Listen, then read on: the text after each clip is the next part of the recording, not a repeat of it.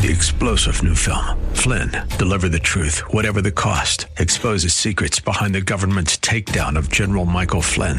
Flynn knew what the intel world had been up to. He ordered the first audit of the use of contractors. This set off alarm bells. He told the truth. He was the most dangerous person for Donald Trump to hire. They had to get rid of Flynn. Flynn, deliver the truth, whatever the cost. Available now. Watch it today. Go to salemnow.com. salemnow.com.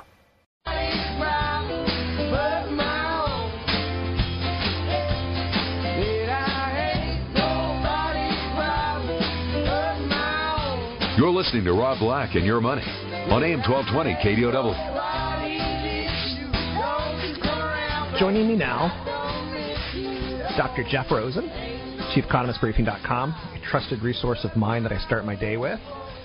How are you, Mr. Rosen? Good. How about yourself? I guess I should call you Dr. Rosen. Doing well. How was Jabba the Hutt trick-or-treating last week? Yeah, it was raining, but okay. We did all right.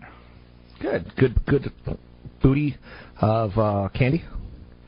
If it was me, I would probably have gone out longer, but my kids got tired pretty quickly when they thought they had enough, so they decided if we should go hack, so I followed them.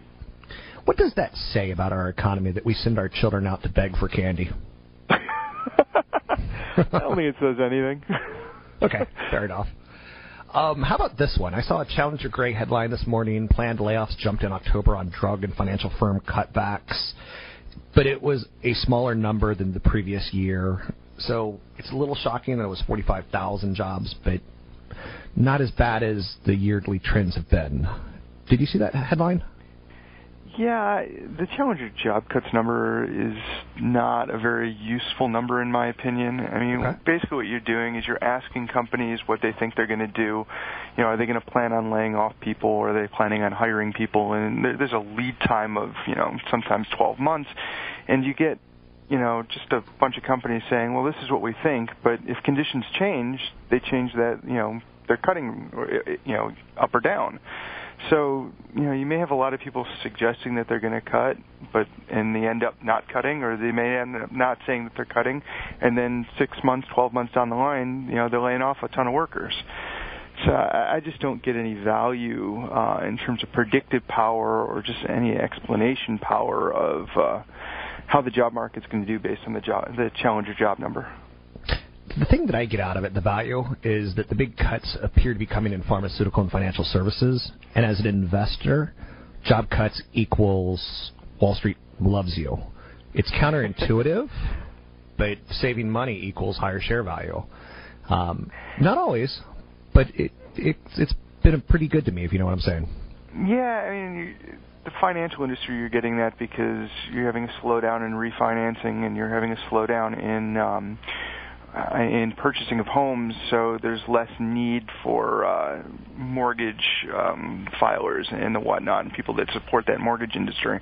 So that's where that's coming from, and that's normal. I don't know much about the pharmaceutical layoffs or why that's occurring, and I don't even know if it will actually occur. Like I said, it's a number that they say that they're planning on doing, but if things happen in the future that changes that plan, then that number doesn't mean much. What are you looking at today? Is the Friday jobs report that you're starting to focus on? I mean, that's probably the biggest number of the month. Okay. We're getting it a week later than we normally expected to get it because of the government shutdown. We're going to get an idea how severe the government shutdown was on the unemployment rate. It won't have much an effect, if any at all, on the payroll number.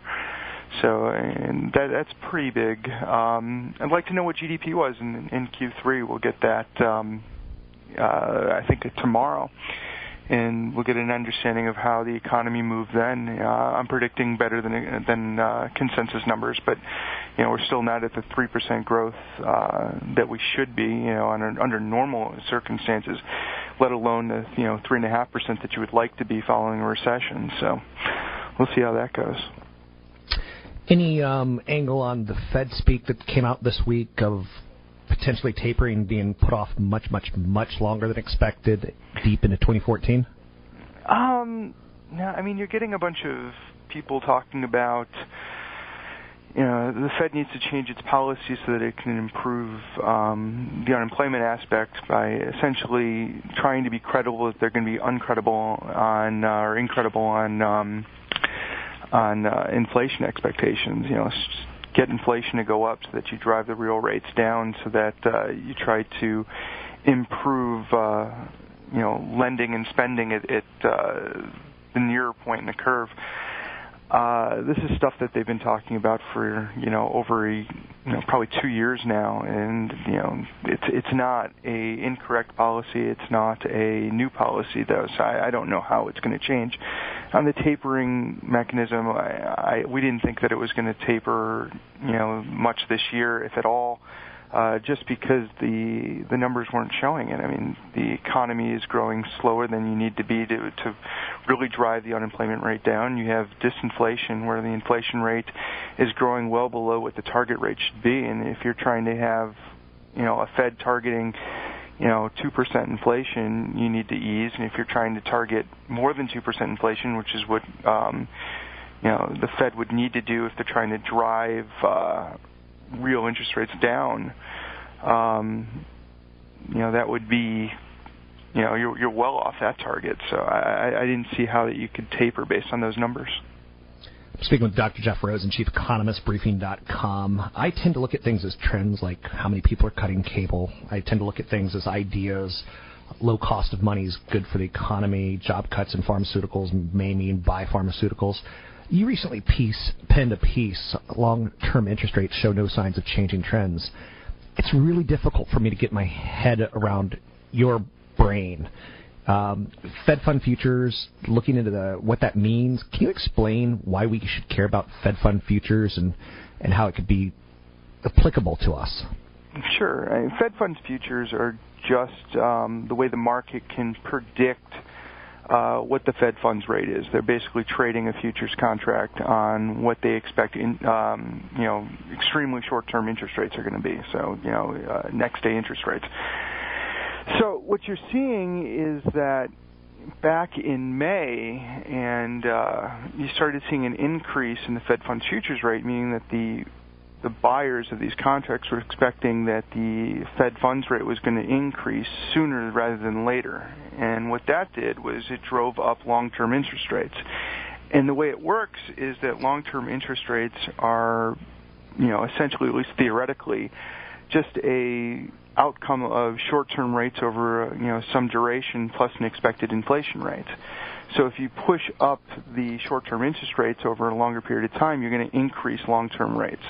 And likewise, if you push up expected inflation, you'll see an increase in long-term rates.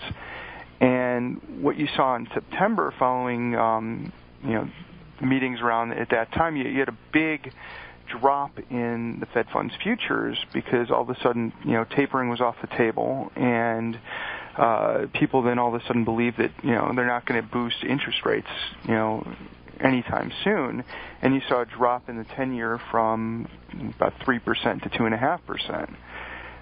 Looking at the last meeting, the October meeting, you didn't see any move in the Fed fund futures. You didn't see any move in long-term inflation expectations. So if you go based on the theory that long-term rates are expected inflation plus expected short-term rates, and you had no change in either one, you don't get much of a change in the 10-year bond, which is what we were saying. What else are you working on, Dr. Jeff Rosen, that we should be paying attention to?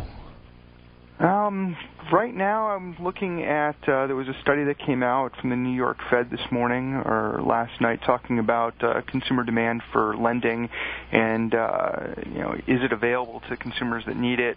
And then couple that with the housing numbers that we got yesterday on, basically what the household home ownership rate is and what vacancy rates are, and trying to piece that together to see if there is some sort of underlying demand that could push the housing market forward and make it gain strength, because right now it's flattening again. We're getting weak signals from the pending home sales indices. We're getting weak signals from affordability conditions.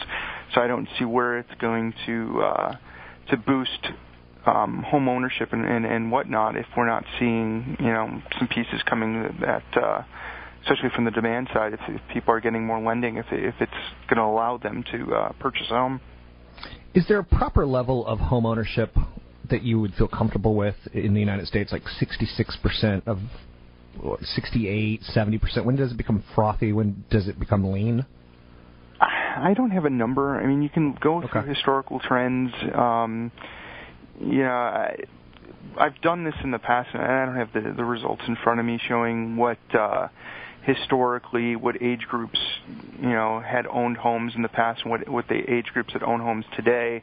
And you saw a bigger increase in home ownership among young during the bubble years, and that's going to go away quickly. And now we're running into a problem where we're not even seeing household formation. People are not coupling up and moving into their own homes. They're staying with their parents longer, which is reducing the need for homes. It's reducing the need for rental homes, and it's driving the stagnation in the housing market right now. Thanks very much. It's Dr. Jeff Rosen, Chief Economist, Briefing.com, independent live market analysis, U.S. and international markets. Very smart guy. I do something very different. I don't think that I'm smart. I think I outwork people.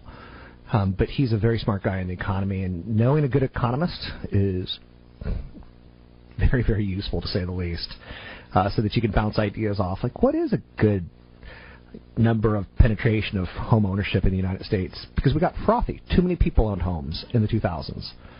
We were underserved in the late 90s, and that created a situation where we started giving loans to people to get them in homes, and they didn't need to be in homes. We don't have to have 100% home ownership in the United States. Anyhow, come meet me Thursday night, tomorrow night, in San Jose at the Airport Hotel. It's an event tied towards setting up an income portfolio for retirement that lasts, that doesn't run out of money. The proper way of doing it, you can sign up for the event at robblack.com. Remember, it's a charitable phone fundraiser. If you donate an old cell phone, drop me an email, rob@robblack.com, and I'll set you up for free entry. Otherwise, you got to sign up online at robblack.com. We'll take a break here. Be right back.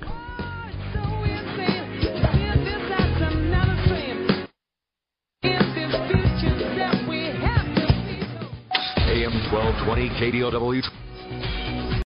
3-star General Michael J. Flynn, head of the Pentagon Intelligence Agency, knew all the government's dirty secrets. He was one of the most respected generals in the military. Flynn knew what the intel world had been up to. He understood its funding. He ordered the first audit of the use of contractors. This set off alarm bells.